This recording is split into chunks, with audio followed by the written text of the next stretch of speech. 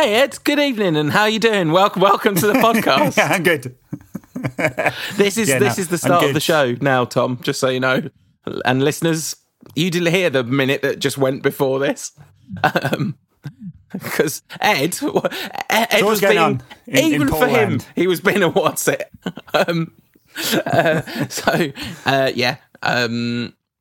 Yeah, I'm good, thanks. I'm a bit tired, so this might be a bit of a punchy one. I can't lie. My chances of fully making sense all the way through this show are somewhat limited, but I'll give it my best shot. You're going to say something about how that makes a change from normal, aren't you? I saw the look cross your face. I certainly was not. How dare you? How very dare you? How are you, Ed? I'm fine, thank you. I spent the weekend doing much the same as I spend every other day, which is chasing two boys around and trying to encourage them to do something other than just watch TV, but it's very hard. It's tough. It is, and I watched United versus Arsenal, which we'll talk about shortly. Yeah, very convenient, this one, in terms of watching a game on the internet, literally on Manchester United's very own website, which, if only all the games that we wanted to watch were. Well, I started watching it on Footballia. I don't know how to pronounce it. Pretty sure it's Footballia. It should be Footballia. And it was in Russian, so I was like, no, this isn't right. I'm going to search around and see if I can find it somewhere else, because my Russian is a bit rusty. So, but like, yes, fortunately on the Manchester United website, because they decided to do this game this week as well. So, but anyway, there's stuff happening in the world of football before we get to Arsenal versus United. Just a little bit, which is interesting. What's going down in football land? Well, so around the world of football, the Bundesliga is confirmed that it's coming back on May the 16th. With they won't be playing in neutral stadiums; they'll be playing in their own stadiums, but they have a very thorough system of testing and tracing in Germany, and there's a pretty thorough system going to be implemented for Bundesliga and Bundesliga 2 teams, and in fact has been already. You may have noticed the news that Dynamo Dresden had to quarantine their entire squad, which is already shows one of the major problems with coming back. Not like every other industry where if you have one factory worker who gets coronavirus, you can send him home and anyone he's been in contact with, but you don't send the whole factory home. Football's got to decide whether they're going to send that one person home, which seems to be the trial balloon the Premier League were floating this week, or whether they have to send the whole squad home, which is clearly what the Bundesliga is doing. Premier League don't have a return date yet, so they're still talking about June 12th. But you'll have read all the stories about the bottom six versus everybody else in terms of playing at neutral venues or not, which is basically what the police are saying has to happen because they're concerned about crowds gathering outside of grounds. And you can just imagine, I mean, I don't want to pick on Liverpool particularly, but just imagine Liverpool wins the title.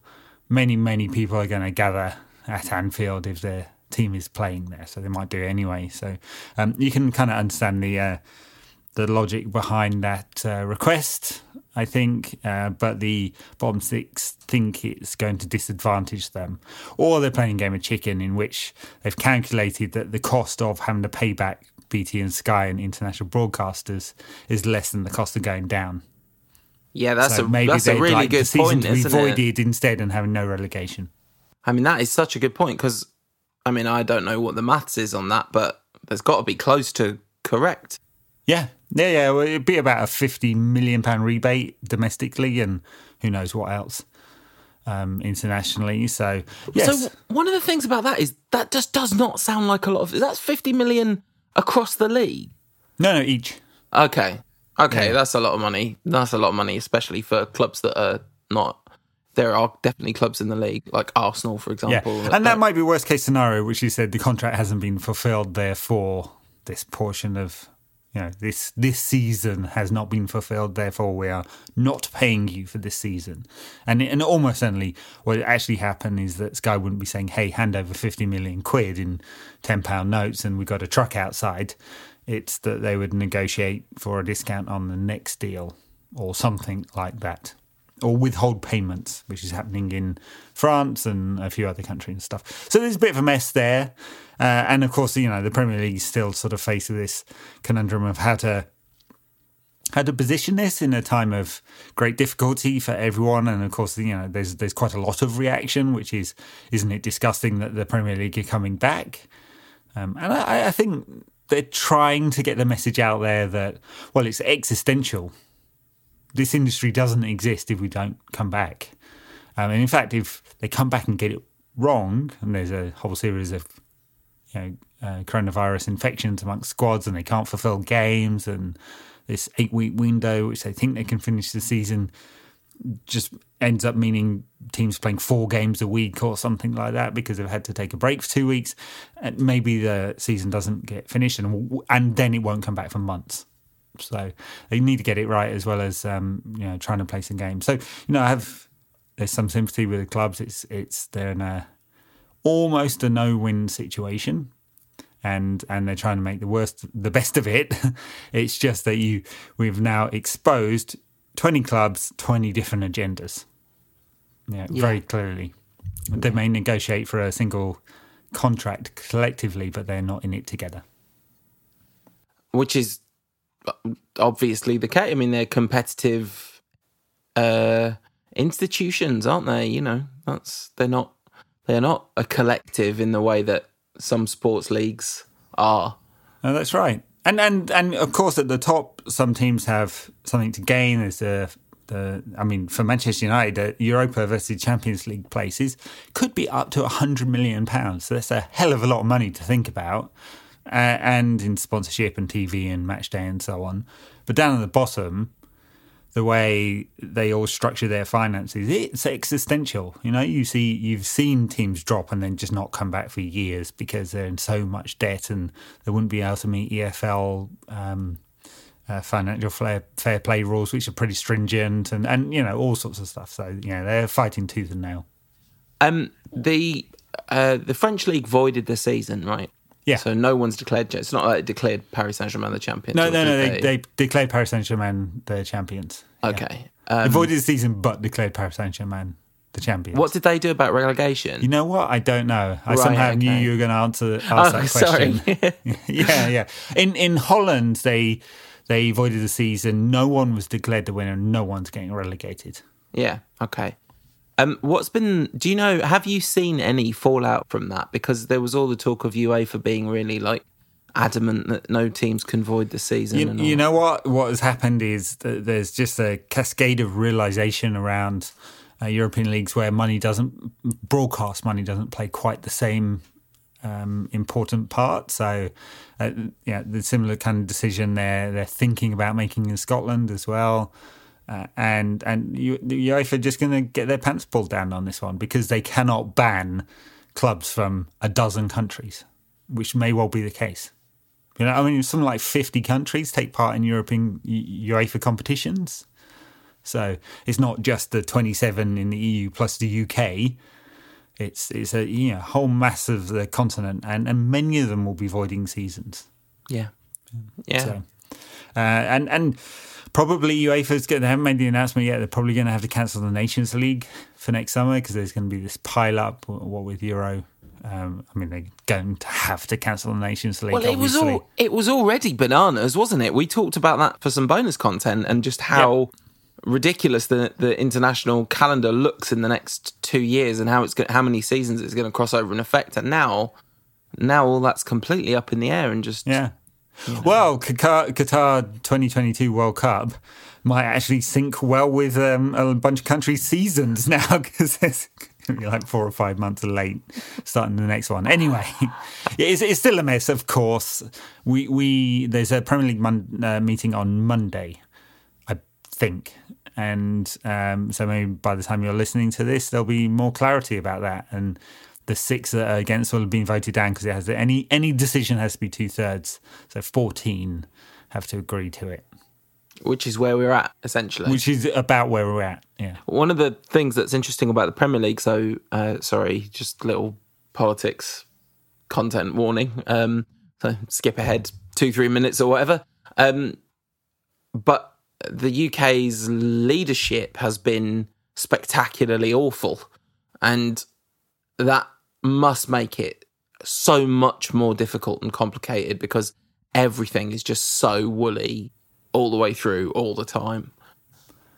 You're not really clear about what stay alert means. Listen, I know what stay alert means. It means be careful who you vote for next time. Stay alert, do mess.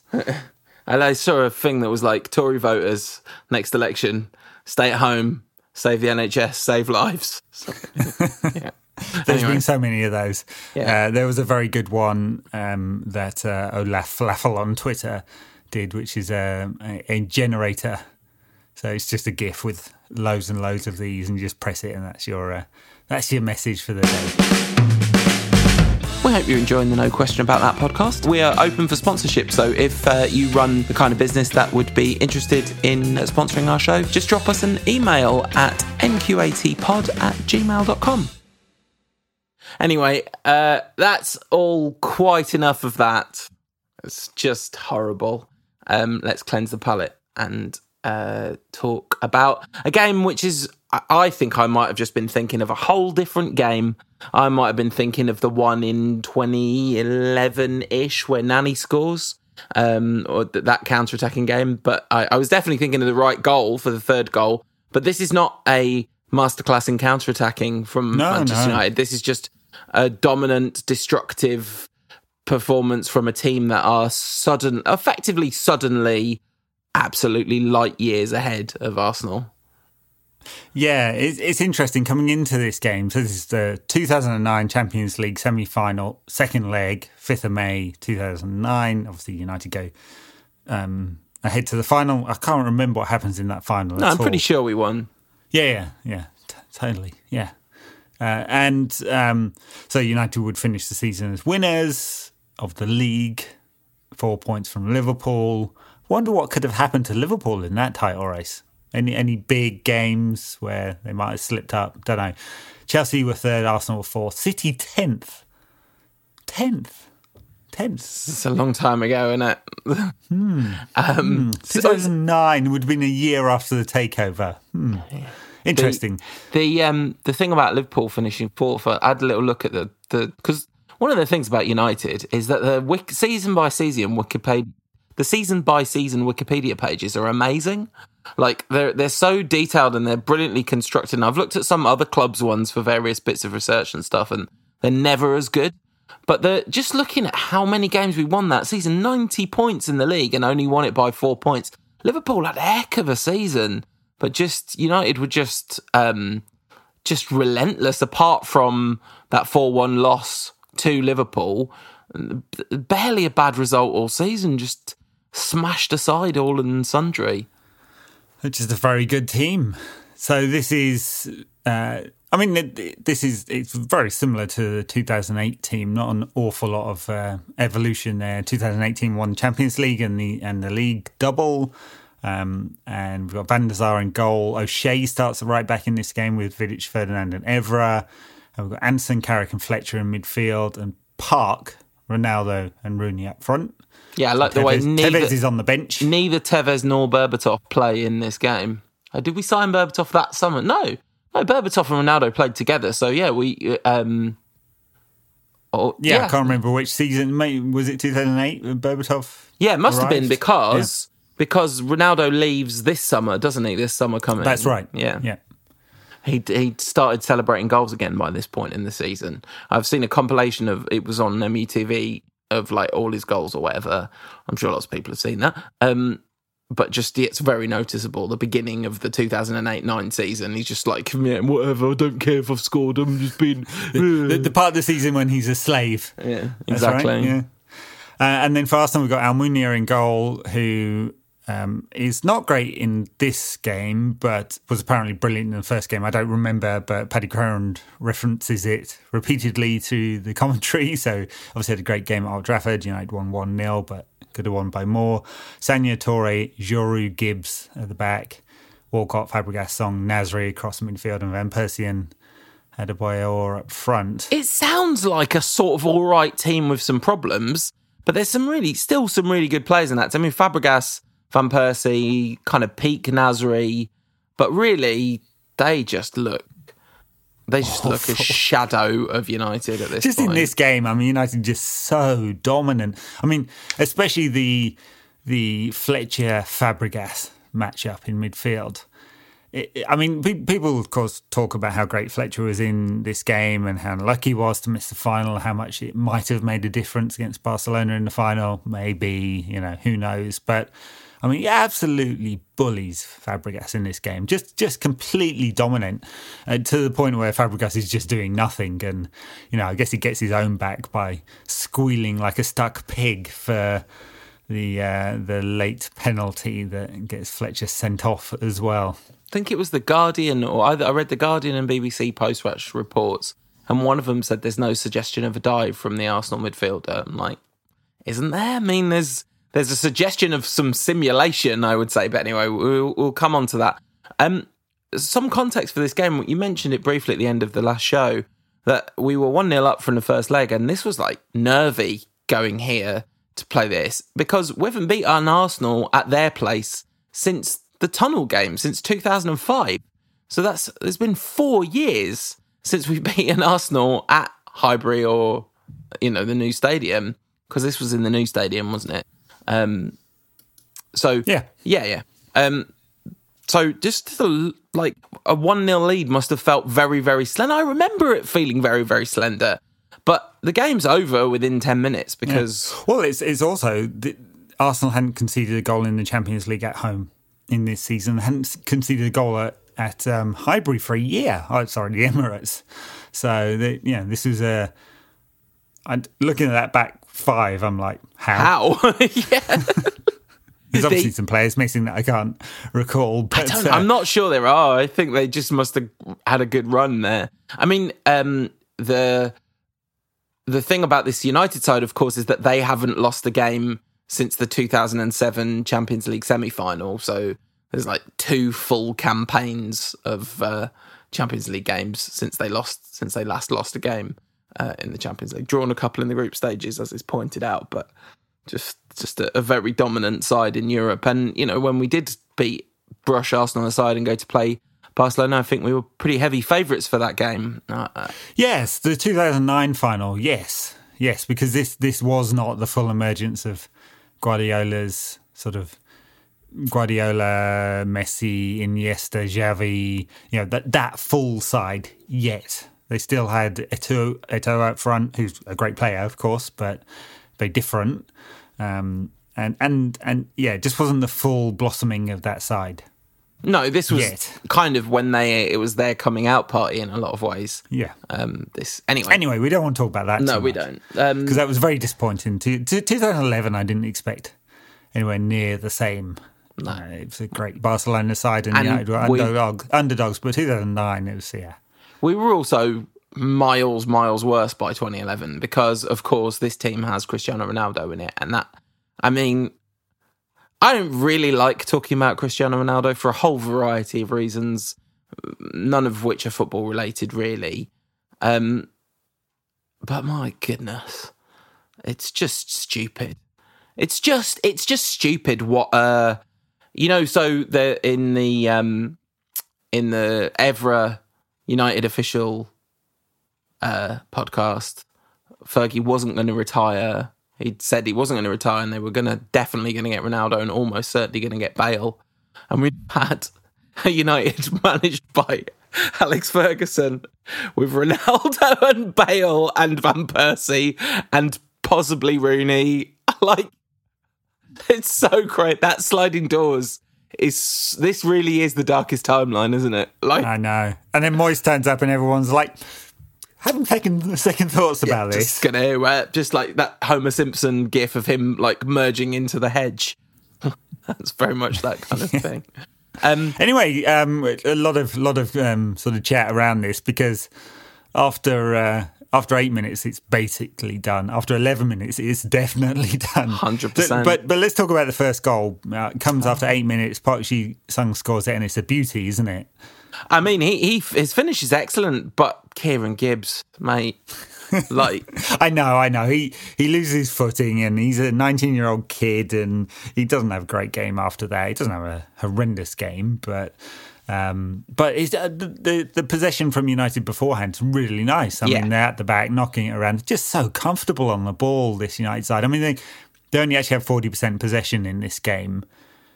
Because they're 2-0 up after 11 minutes. Exactly. And there's always context for that. And but in defensive situations, particularly, Crone references it in the commentary. United are just very experienced, aren't they? There's no panic at all, ever. And so much quality. Much quality. And so this starts at the back. And then the killer pass is Anderson into the channel, into Ronaldo, who plays the ball across for Gibbs to slip and Park to score. But to Anderson, it kind of reminds you of the range of passing he had. I mean, if he had a slightly better attitude and B, much better fitness, what a player he could have been. Well, the attitude thing is fascinating because this is the thing that, like, it happens in this game. Fergie takes him off in the second half. Alex Ferguson loved Anderson so much. He loved him so much. If you ever see maybe his application is the right word rather than attitude. Yeah, right. He's got bad attitude, but he would have been doing lockdown like Carl Walker, getting a couple of ladies of the night over to help him through it, right? It's like Ferguson looks at him like a benign granddad every time you see the two of them in shot together. They're always laughing, like every time. It's beautiful. But anyway, that Ronaldo cross is lovely as well. Gibbs kind of slips, but actually Park does really well to take advantage of it, control the ball really well. Park kind of. I mean, he plays in this game because he was Ferguson's sort of weird secret weapon in games like this, wasn't he? I mean, he's to be preferred to both Tevez and Berbatov. You can tell you're only 1-0 up going to a place you haven't won for 4 years in a Champions League semi, and it's a good decision from Fergie to play him. I mean, you always used to say it was cowardly whenever he played Park. Well, I only said that about one game in particular, where he played at number 10 against Manchester City in a really crucial Premier League game, having not played all season anyway. Yeah. So that was a poor decision by Ferguson that time round, and that was being too defensive. And he's very progressive in this game. He's not playing as that kind of defensive forward. He's playing on the right. He's flexible. They're still very flexible front three. Rooney's off the left, ostensibly, but wanders all over the pitch. So does Ronaldo. I mean, Ronaldo pops up on the left for this goal for Park, who's coming in off the right to score. So he has a good game, Park. And you look at this, and Park was always the sort of squad player, wasn't he? So was John O'Shea, but they're both excellent in this game, and you just kind of realise how much depth of quality United had at this period and through most of Sir Alex Ferguson's time at United, not all of it, the beginning part, and then that sort of 2002 to 5 period, not so great 6.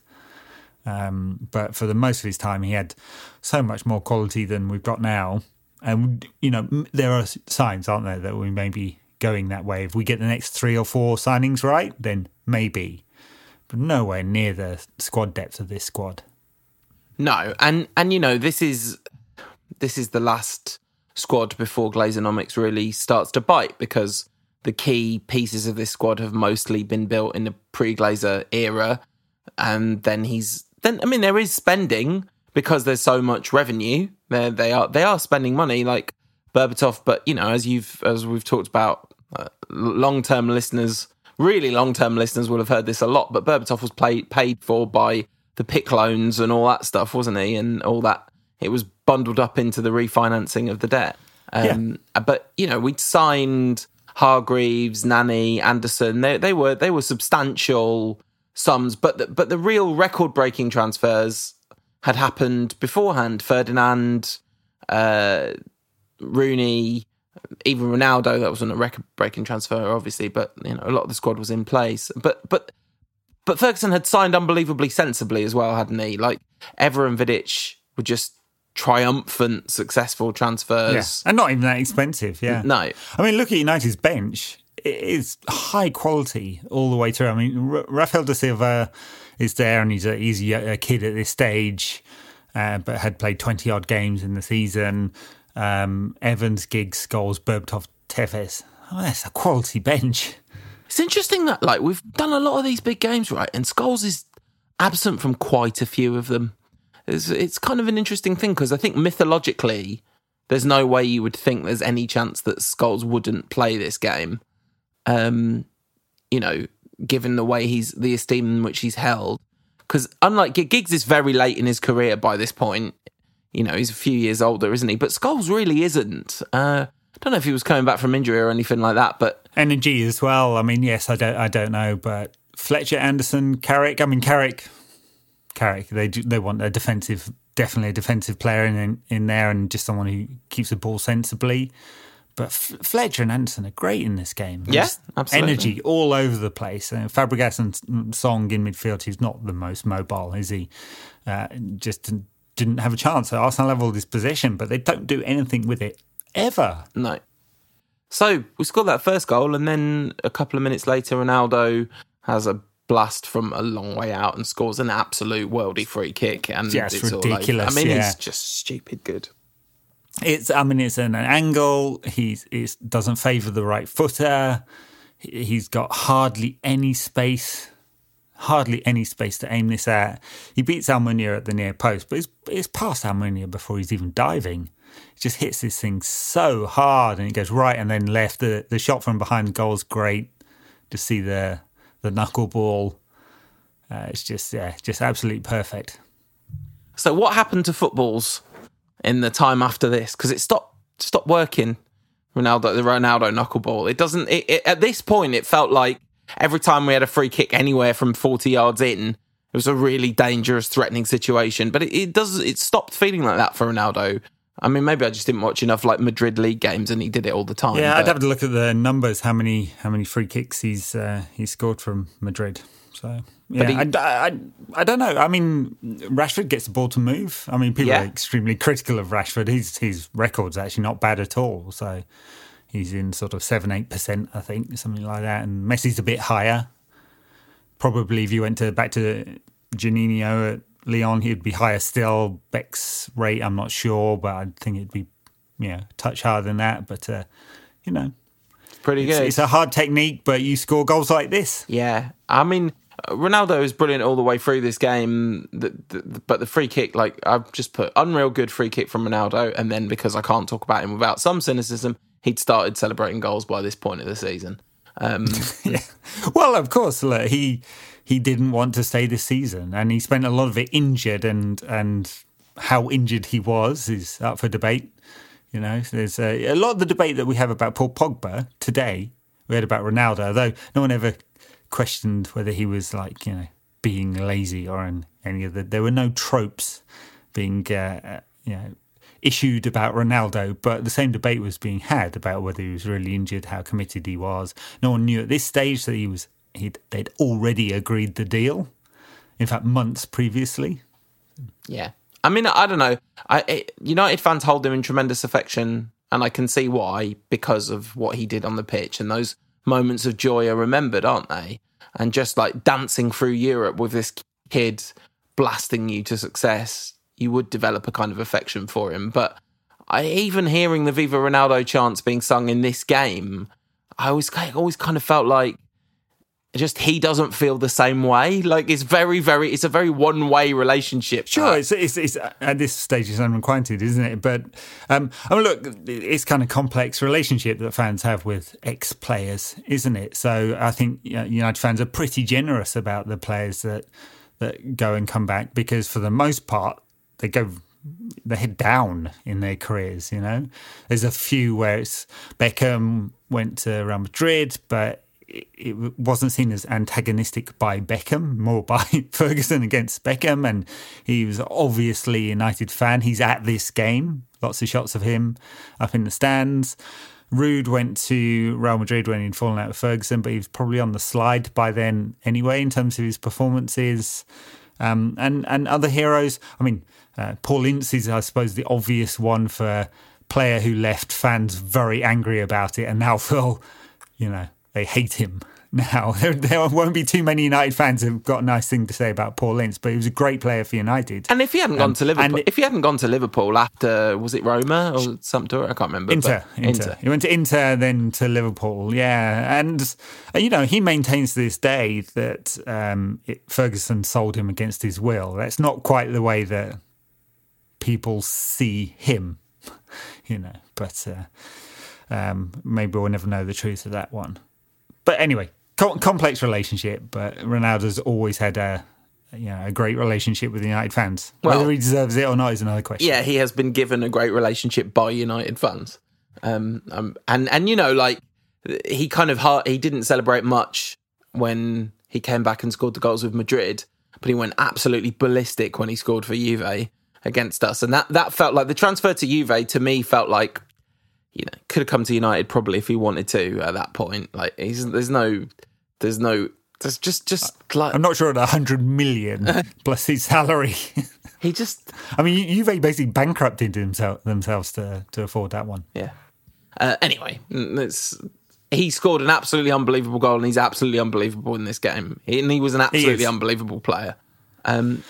Anyway, so United 2 up in 11 minutes, and they're just absolutely bullying Arsenal at this stage. I mean, I can't think of they apparently have 5 shots on target across this game, Arsenal. They had a lot of possession, a lot of useless possession.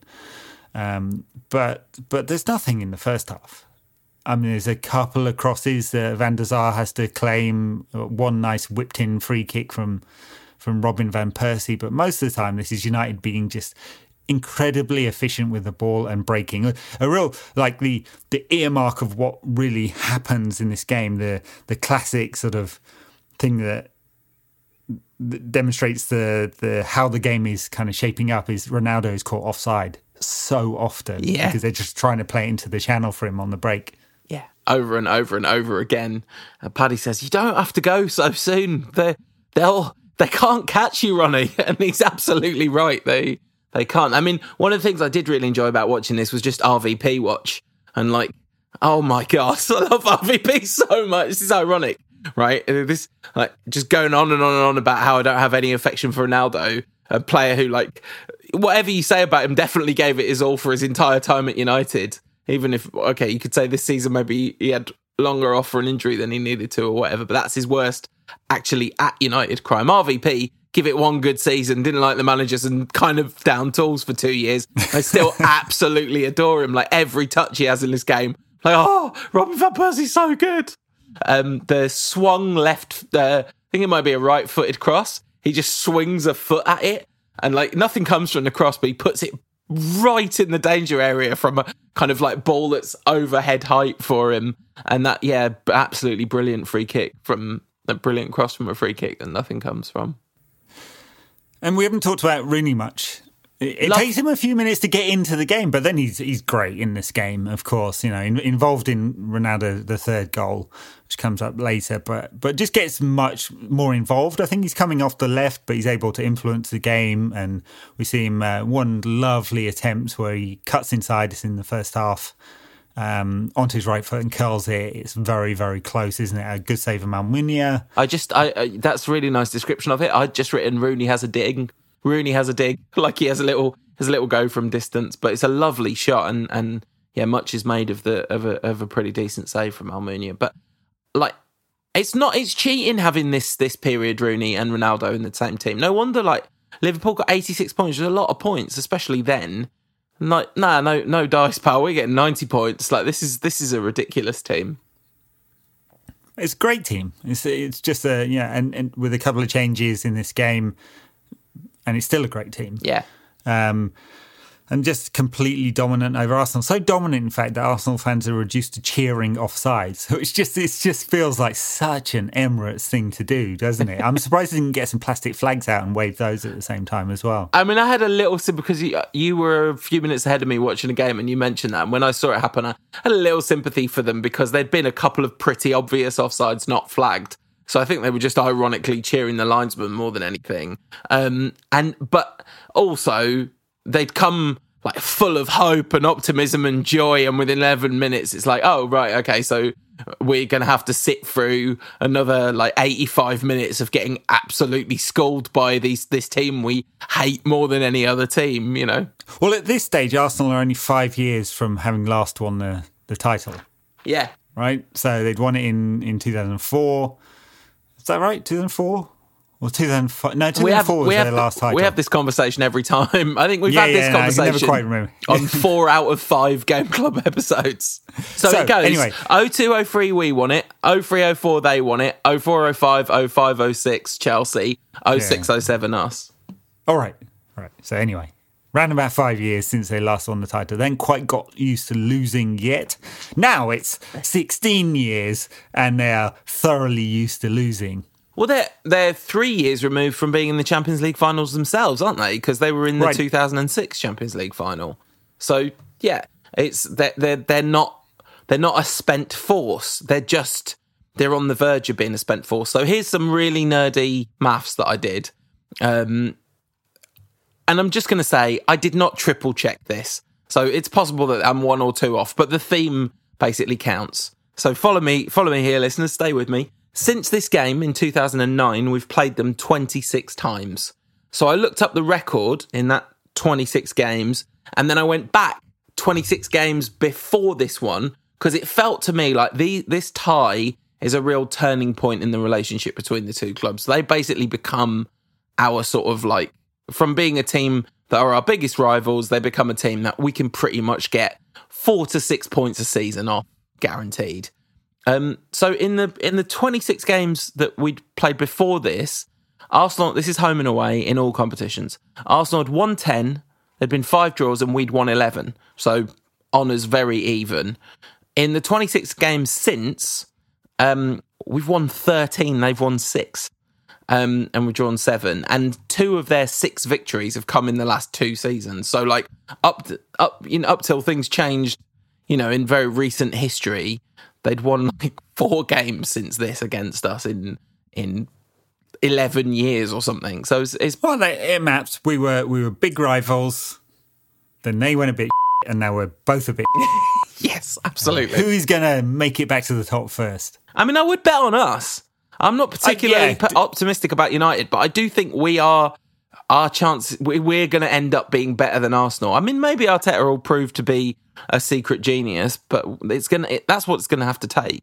Yes, I mean, we're still Billy Big Balls with the transfer funds, and in fact, in the current climate, United should be in a relatively strong position. I mean, there is the Champions League, Europa League thing to navigate, but got to get it right. We got it wrong a lot in recent years in terms of the transfer market.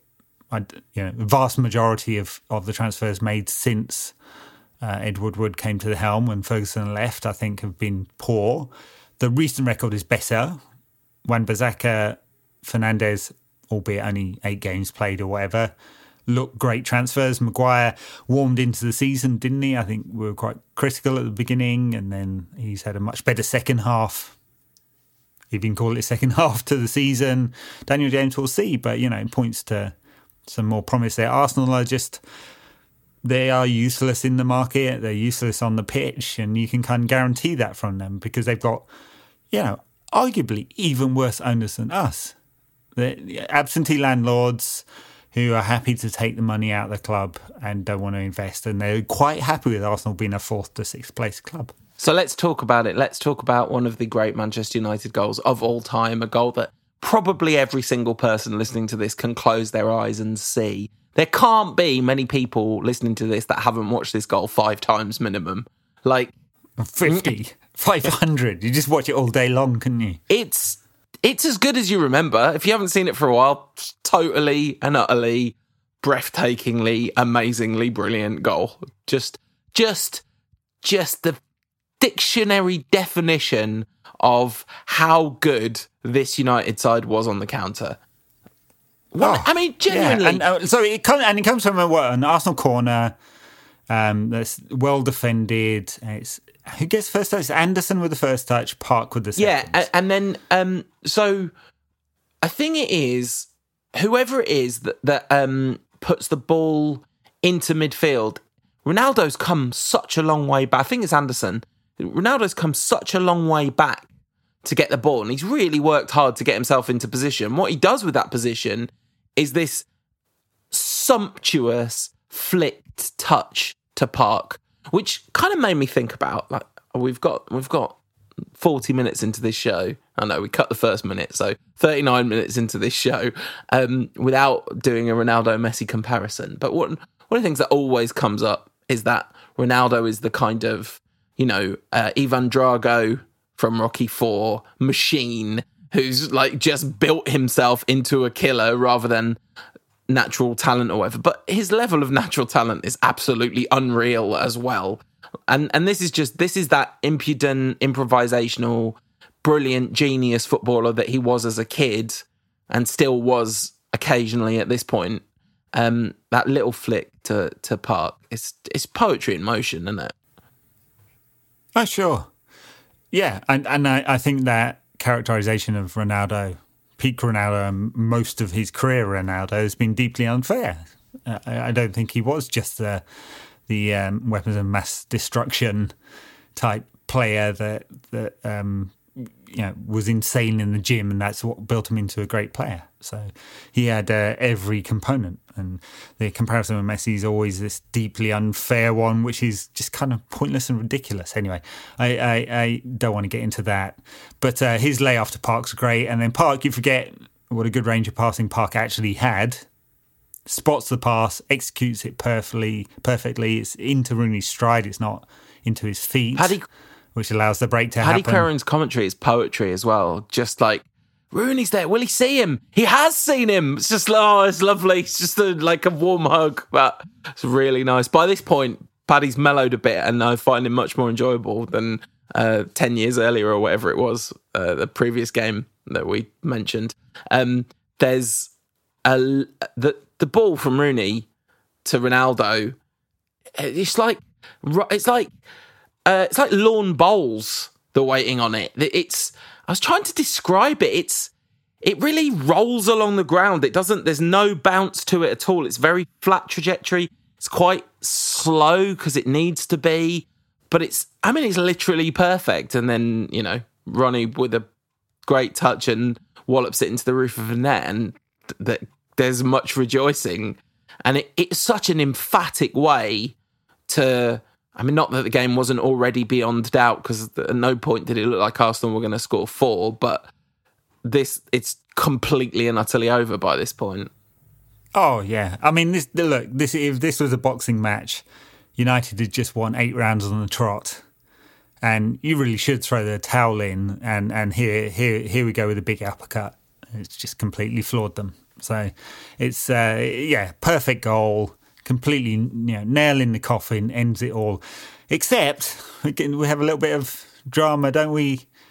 Sad drama at the end with Darren Fletcher getting sent off in the 75th minute for a great tackle on Cesc Fabregas, the pizza chucker.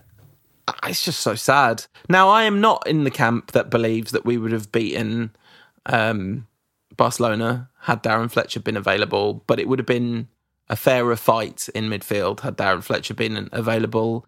And anyway, that's not the point. It's the personal sadness. There's something about, there's all the conversation about Keane and Scholes in 99. And there's something about the legacy of Keane and Scholes that overrides that. Possibly not for them, I don't know. Scholes certainly wins another Champions League. Roy Keane is an all-time legend, and, a lot of people's first name on an all-time United 11 team sheet. Darren Fletcher, this would have been the crowning moment of Darren Fletcher's career, at the peak of his powers, just before he got poorly. It's really, really, really sad that he was sent off by a stupid referee and a stupid rule and a stupid Cesc Fabregas. Yeah. In the final, Giggs played, and, not that Giggs is a bad player, he's in his late 30s by this stage, I guess. Mid-30s. He's just always seemed old after about 2000. Because 2008 is when he equals, it's the final that he equals Bobby Charlton's appearance record for United. So he's now a season past Bobby Charlton's number of appearances. Right. Yes, yeah. So, And you just wouldn't give him anywhere near the same kind of level of defensive protection. Anyway, so he gets his right foot to the ball as Fabregas is going through, and the left foot is not a scissor because he's come from the other side.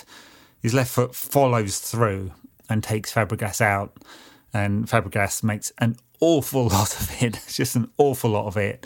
And it's... I don't know with VAR whether it had been given. I just don't know that you could say that after he's got the touch on the ball that Fabregas has the ball under control, and it would definitely be given as a penalty because he would have to have that ball under control. He definitely wouldn't have missed, under the triple jeopardy rule, wouldn't have missed the final. Yeah, absolutely. And, I just have so much love and respect for Darren Fletcher.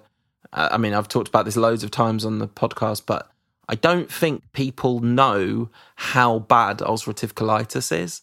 Like, just one of the reasons that it's hard to get your head around how bad it is the fact that he played professional football again after living with it for a few years. Like, that's miraculous. It takes a level of drive.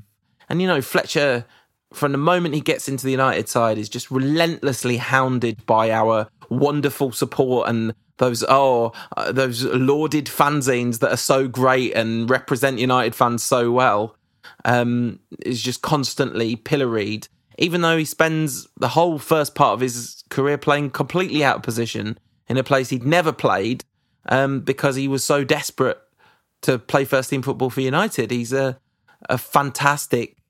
So he's the kind of player that is made to look 1,000 times better than he was considered at the time by what's come since Fergie's retirement. Like, peak Darren Fletcher is miles better than anyone other up till the last couple of seasons that's played in United's midfield since he left, basically.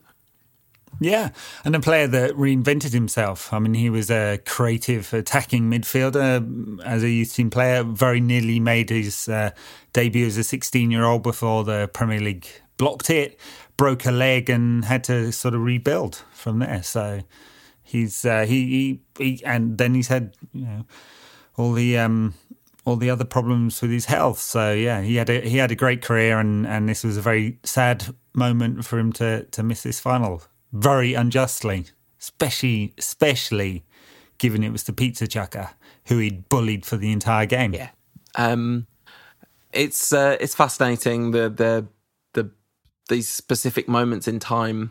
On the Stadio podcast, they've been doing a what if series of, like, what if certain key moments in football had gone differently, and it'd be fascinating to know. Let's assume that what if is that United somehow did win the Champions League final. You wonder how the next few years would have gone, because we talked over and over and over again after 2011 about how United get closer to Barcelona, but between 2009 and 2011, we take an enormous backward step that we've never recovered from. We always talk about the post-Ferguson decline, but it started here. This is when Ronaldo leaves. That's the end of the era. The era is held onto by, like, sticky tape and glue and Robin van Persie's season and Ferguson being Ferguson. Yeah. Well, we spent the Ronaldo money, as it was called, for some considerable amount of time on Gabriel Obertan, Michael Owen, and Antonio Valencia. I mean, it's just staggering, isn't it, to think of the fact that we did that, and then he had 5 more seasons in charge, and he won the league 3 times, and the 2 times he didn't win it, he lost on goal difference and by 1 point. He's like a crazy... I mean, it's just insane. That might be out of... It's 4 seasons, isn't it? But anyway, still. 2 wins and then a loss by a point and goal difference, in spite of selling Ronaldo. But so, you said before we started recording, we're going to have a little chat about this era of a team from 2006. So we win the league in 6-7, win the league in 7-8, win the league in 8-9, lose it by a point. Sorry. Yeah, lose it by... No, we lost it by a point in 9-10 to Chelsea. That's the season Rooney scores all the goals. Then we win the league in 10-11 and we get to the Champions League final. We fluked our way to the Champions League final, essentially, and got absolutely schooled by Barca, but we still won the league. Lost the league on goal difference. Well, I'm not sure we fluked our way. Just had a very easy semi. Yeah, I mean, with the quarterfinal against AC Milan, I think, was not much cop either. If I remember rightly, they were not a good side. The Champions League final team in 2011 is some step down. So Fabio Fernandovich, Evra, Valencia, Carrick, Giggs, at this stage 37-year-old Ryan Giggs, Park on the left, Rooney and Hernandez. It's not nearly as good. I think I made a factual error, but I can't remember what it was. Anyway, it's fine. Don't worry. I whatever it is, listeners, I spotted it. I'm tired. As were United after this. But the thing I was going to say is, like, that run of league titles with this team and the team that kind of followed, because Ferguson just got eked every last drop out of the bits of this squad that were left after Ronaldo left. Oh, yeah. You know? He's one Drogba offside goal away from winning the 2010 title, and he's a deep into injury time winner from Aguero when Mark Hughes had basically thrown the game as QPR manager, the dirty filth that he is, from winning the title in 2012. Yeah, I mean, it's just ridiculous. Standards. Yeah, I mean, and it's so evident that it's him as well, because the personnel, there's no way that 12-13 side is, like, qualitatively, like, squad-wise, qualitatively a massive leap above what we've had since. It's just not. So, especially given the age and profile of the players. But anyway, hey, guess what? Alex Ferguson's really good at managing football teams. Like, this is the revelation. Surprise! Yeah. It's the kind of analysis you come to this podcast for. This was really fun to watch, but it wasn't a game. It was a procession, and it marked the beginning of the end. Well, it marked the complete end of the era at which Arsenal were significant rivals to United. They just haven't been since. I mean, well, they are again now because we've lowered ourselves to their level. But and that's that they entered a period of extended. While all this was going on, they were like qualifying for the Champions League every season, guys. Like, Arsene Wenger's a really nice guy, guys. I mean, I love Arsene Wenger, by the way, but still. I don't know why you would.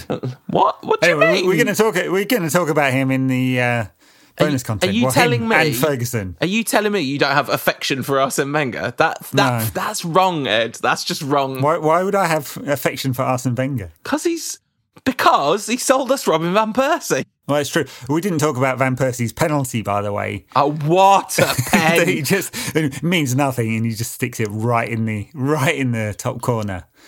But as with the 8-2, which is actually 9-1, because we count Van Persie's goal, here's actually 4-0, because we get to count Van Persie's goal. Fair enough. Yeah. All right. What game are we going to do next? I don't think we decided, did we? We've got like a load of potential candidates for the next game, but I can't remember what they were. You wrote a list. Let's pick one, Ed. Well, I thought we could talk about Eric Cantona's comeback against Liverpool. I can't even remember whether this is a good game or not, but do you want to talk about that one? I think that game finishes 2-2 and he scores a penalty and swings around the goalpost. Robbie Fowler scores some very good goals, if I'm not mistaken. We can talk about that game if you want. Sounds good to me. We haven't got a lot of these left, we don't think, do we? No, I mean, if football does come back on June the 12th, then we're going to do a few more weeks of this. Yeah. And I guess end it a week or so before the big kick-off to preview the final third of the season and talk about whatever format they've come up with to play it, where United will be playing whoever in Swansea City's stadium in front of no people. But not wearing one of the 3 worst kits in Man United's history. Oh, yeah. So let's talk about that just briefly before we end. Yeah. Before we finish. I mean, I realise, I 100% realise, folks, this is going to make me sound old. And I'm not that old, but I hate all of them. I hate them so much. And I hate them for different reasons. I hate the proposed, assuming these are all correct, and they normally are, these leaks, the home kit red, dashes of yellow and I whatever. mean, that's our worst ever first team home kit. Definitely. It's terrible. It looks like bus seat coverings. You know when people say like something looks like something, and it's like it can be a little bit for the purposes of exaggeration or whatever. It looks like bus seat coverings. Like, I would not be surprised to find a literally identical bus seat covering to this. It's the number 8 to 11 tune, you know? It's I don't know if the number 8 goes to 11 tune, but it's just awful. It also looks like a Liverpool kit from the 90s. The second kit, the away strip, is the Dazzle camo, black and white. Is that the second kit? The second kit, yeah. Okay, yeah. So as a standalone kit, if this was our weirdo, wacky third kit, I'd be buzzing. Like, I like this kit just as a like, it's great. But I really agree with your point that it kind of just isn't a United kit, which I think is okay. I think you can do that. I think you can do that with your third kit. Every season you can have like the wacky third. Yeah, or training tops or whatever, you know, like the Chinese themed one that you like Stanley Chow's work, all of it, just not this one. Sorry.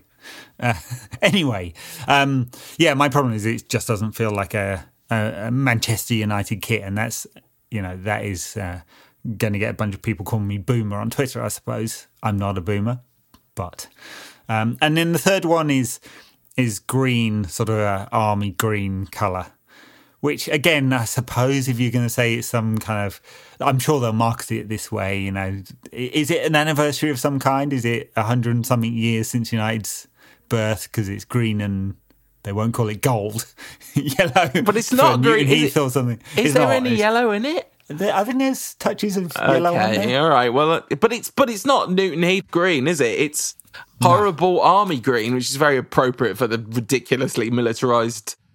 Anyway, never mind. Let's not get into that.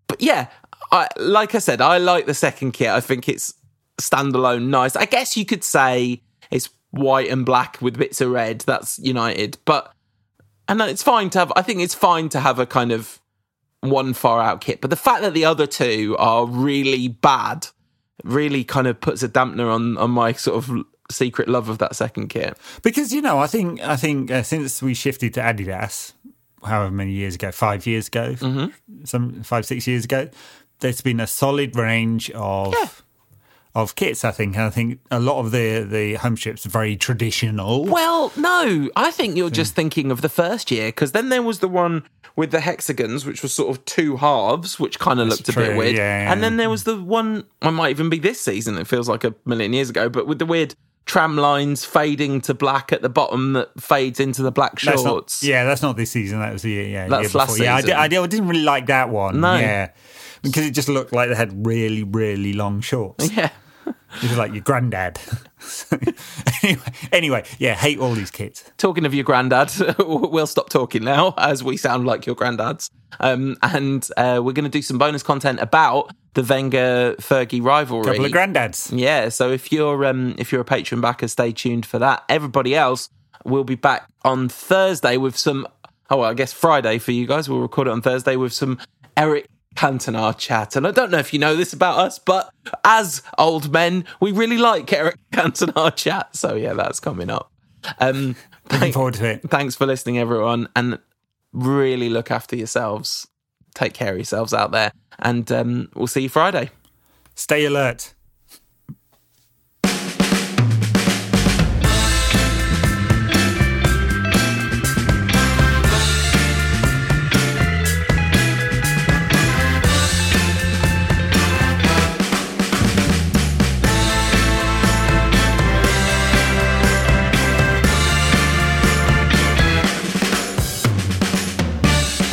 No question about that.